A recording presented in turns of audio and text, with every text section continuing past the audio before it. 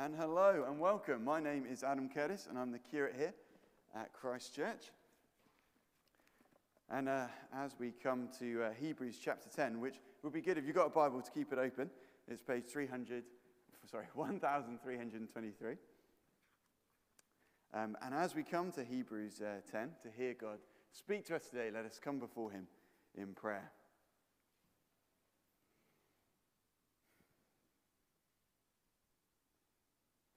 Oh, dearest God, we praise you that you are a speaking God. You spoke creation into being. You spoke humanity into being. Your words lead us, and they guide us, and they take us to Jesus Christ. And we pray, Father God, for your Holy Spirit now to lead us and guide us and to take us again to Christ, so that we may hear all that you have to say, hear and believe and act on and live out. In the name of Jesus, the word made flesh. Amen. Why bother being a Christian today? Why bother being a Christian today? Why hold on to our Christian faith? It gets trashed on a regular basis, it seems, on social media like TikTok. It can get trashed in the mainstream media, which maybe more of us are a bit more common with in the room. It's not really the road to respectability that it once was, so why bother with Christianity? Or why bother looking into Christianity for that matter? Why don't you just keep your Saturday mornings or evenings just to yourself? Why bother? And I can find myself in life asking that question, why bother with Christianity? It would be a lot easier in life if I didn't have to listen and live out God's word and God's moral law. Some of my friends, I think, would literally cheer me on to stop being a Christian. And sometimes I just think, it'd just be a bit easier, surely, just to give it all up, to stop holding on. So why should we keep going? Why should we keep holding on? And what has God got to say to us on this topic? Well, we turn today to Hebrews chapter 10.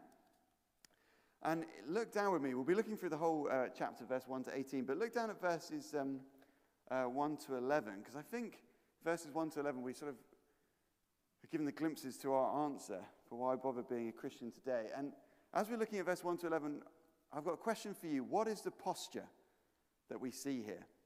So verse 11, what is the posture? Day after day, every priest stands and performs his religious duties. Again and again, he offers the same sacrifice, which can never take away sins. What's the posture of that priest? He's standing. He's standing. Okay, we've got the posture of that priest. What about the posture of this next priest? Verse 12. But when this priest had offered for all time one sacrifice for sins, he sat down at the right hand of God. What's his posture? Sitting. Standing versus sitting. And what does sitting, what does it signify? What does it look like to sit? What does it mean to sit? If I'm sat here, this is my posture, well, what does it tell you? It's resting. Relaxation. When we finished the community fun day yesterday and we'd done all the tidying up, I sat down. And I watched James Bond and it was lovely. When the work is done, you sit down. When the work is done, you sit down. And what does standing in comparison? What does that sort of signify? This posture of standing up. There's still work to be done. We're on our feet. We're ready to go. There's still work to be done.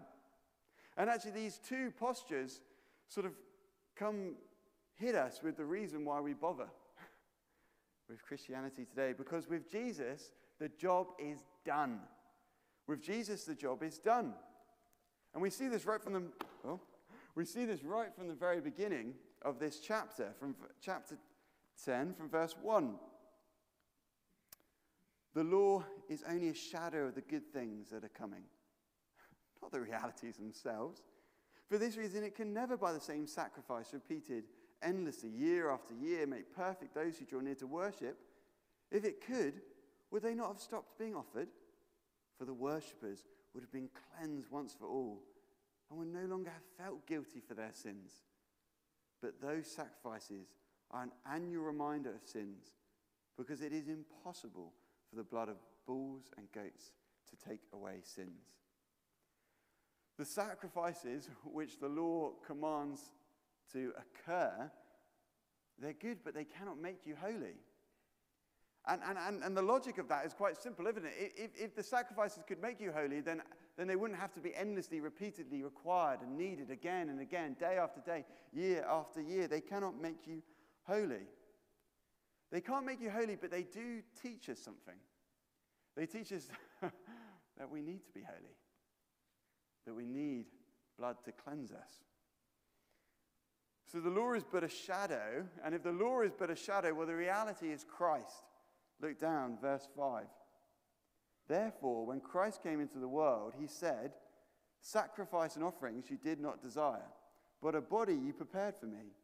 With burnt offerings and sin offerings you were not pleased. Then I said, here I am. It is written about me in the scroll. I have come to do your will, O God." The Lord does not require sacrifices. What he requires is obedience. He does not desire sacrifices. What he desires is obedience. So Christ comes and takes the form of a human, the form of a man, and he is obedient. And through this obedience, Jesus is led to death on a cross. And through his obedience and through his sacrifice and through this blood, sins can be forgiven. This washing can occur, and we can be cleansed.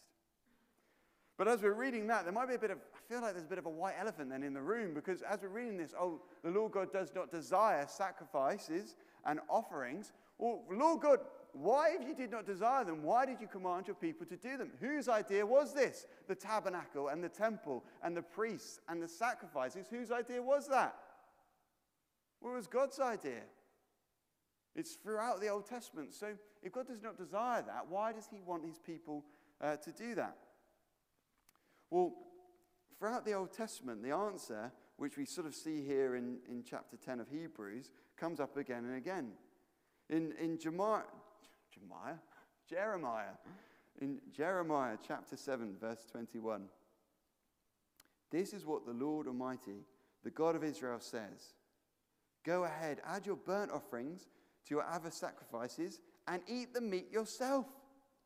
For when I brought your forefathers out of Egypt and spoke to them, I did not just give them commandments about burnt offerings and sacrifices, but I gave them this command: obey me, and I will be your God, and you will be my people. Walk in all the ways I command you, that it may go well with you.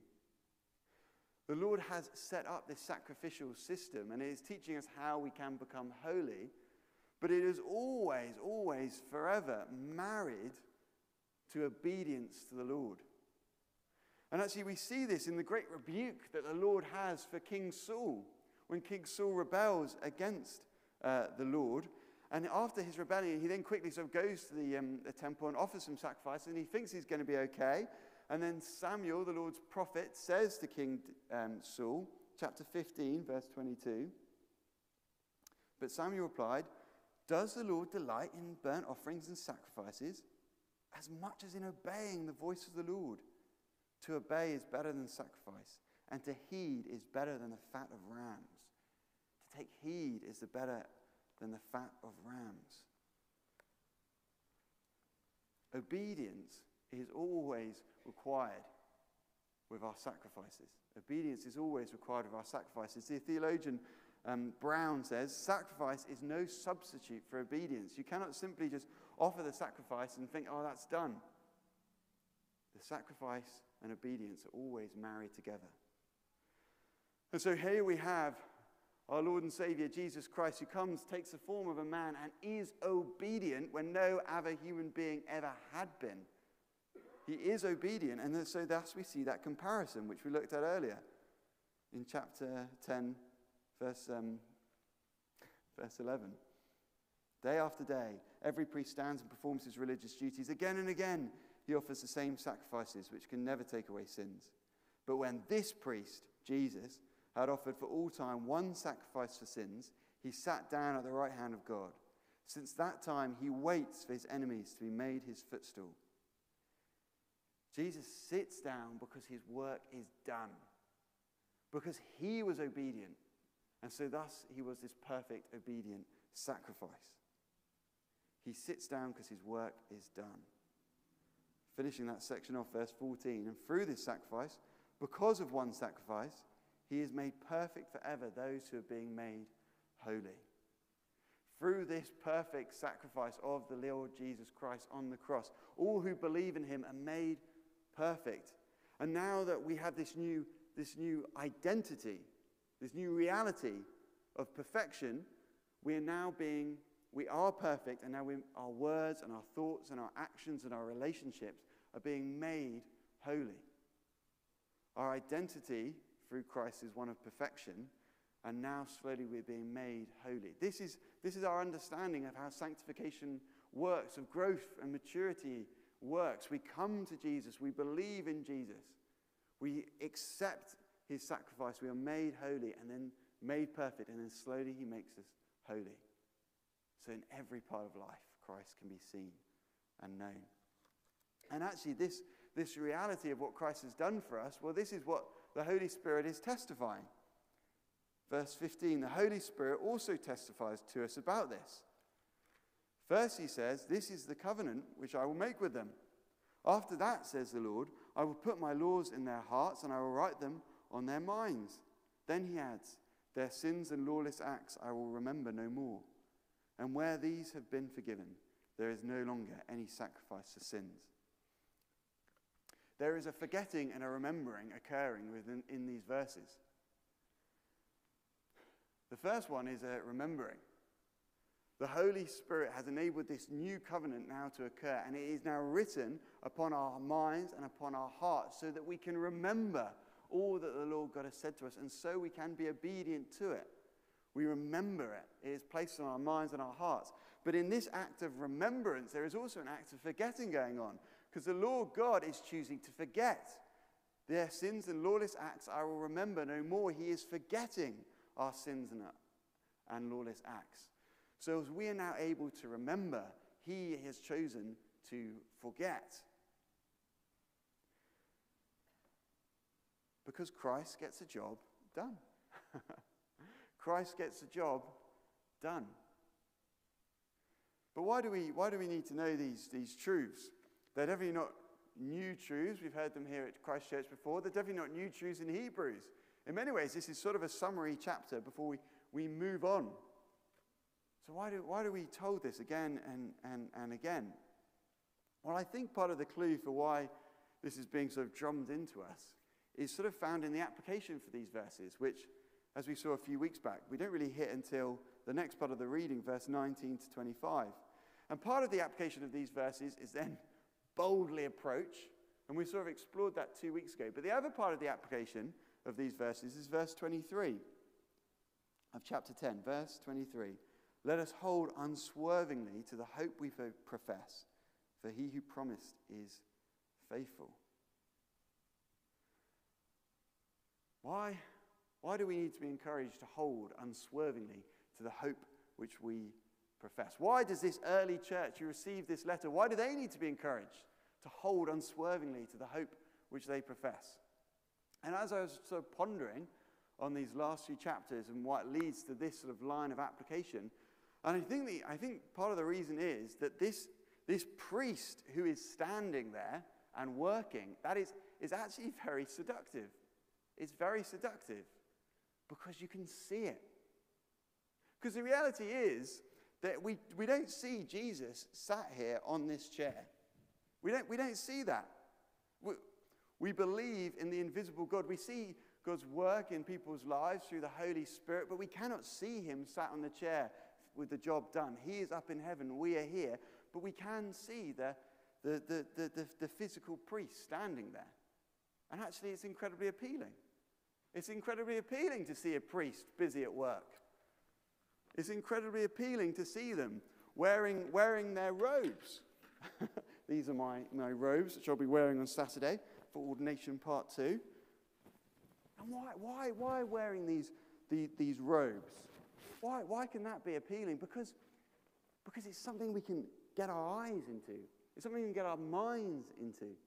It's something we can comprehend. It's like, oh, I know myself. I know my guilt. I know my sin. I know my shame. That priest is doing something. Thank goodness. Because maybe they can take this away. Maybe they can cleanse me.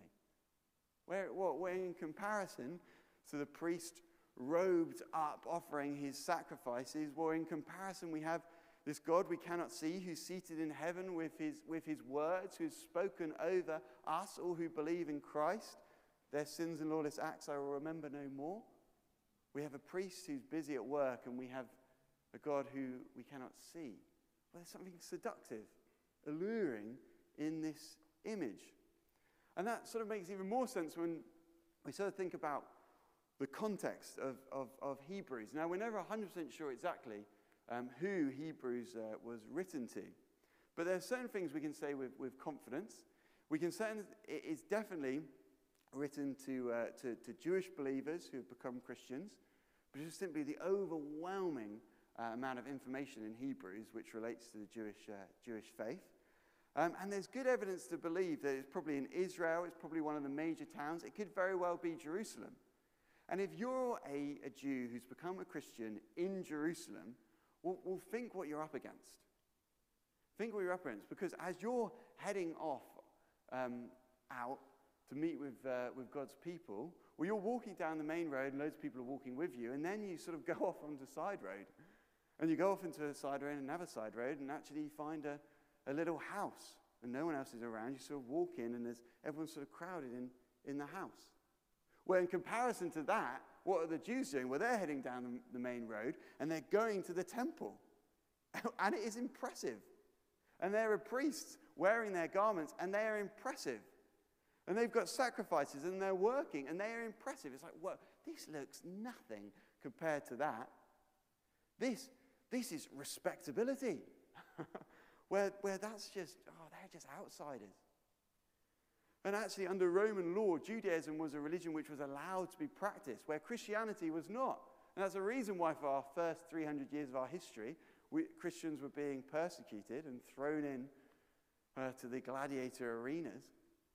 And actually, so when you've got this image of impressive power, stately authority, compared to small, minute, insignificant, well, no wonder that these priests who are busy at work, no wonder that can seem so seductive. So maybe that's why this early church needs to be encouraged. Hold on. Well, what about us? What is the Lord God saying to us here in Sidcup? And as I was pondering on this, it's like, well, what could stop us from holding fast?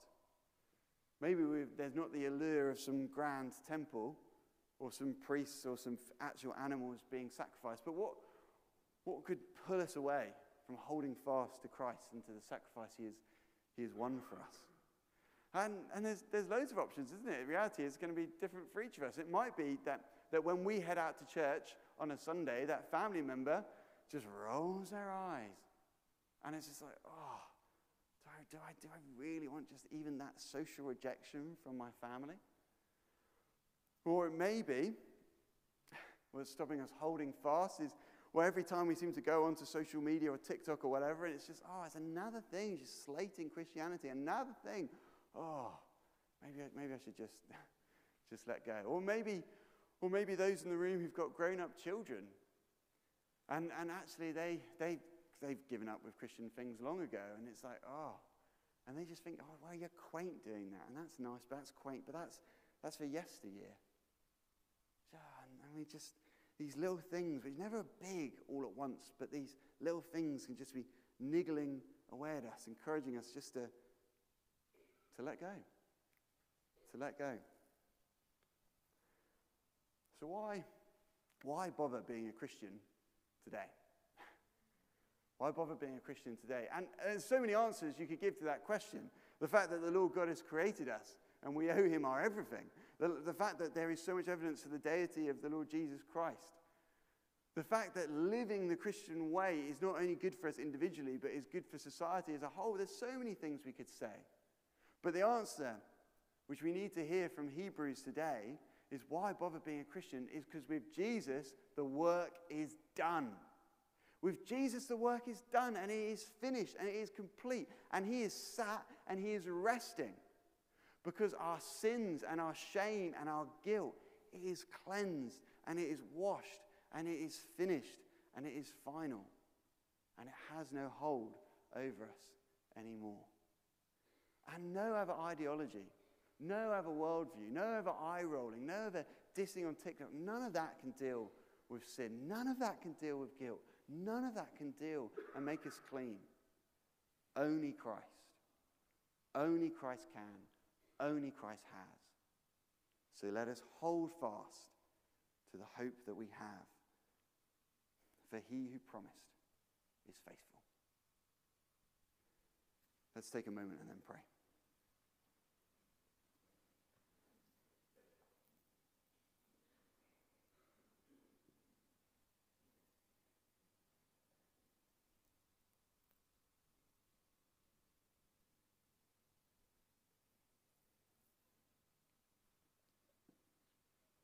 Dearest God, Heavenly Father, we thank you for sending Jesus, and we thank you that he is faithful.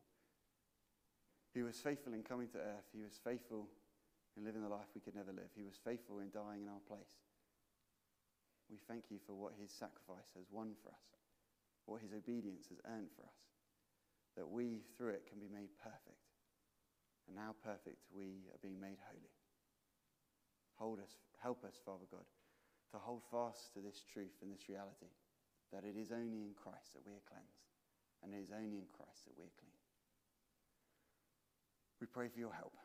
We pray for the aid of your Spirit. In Jesus' name, amen.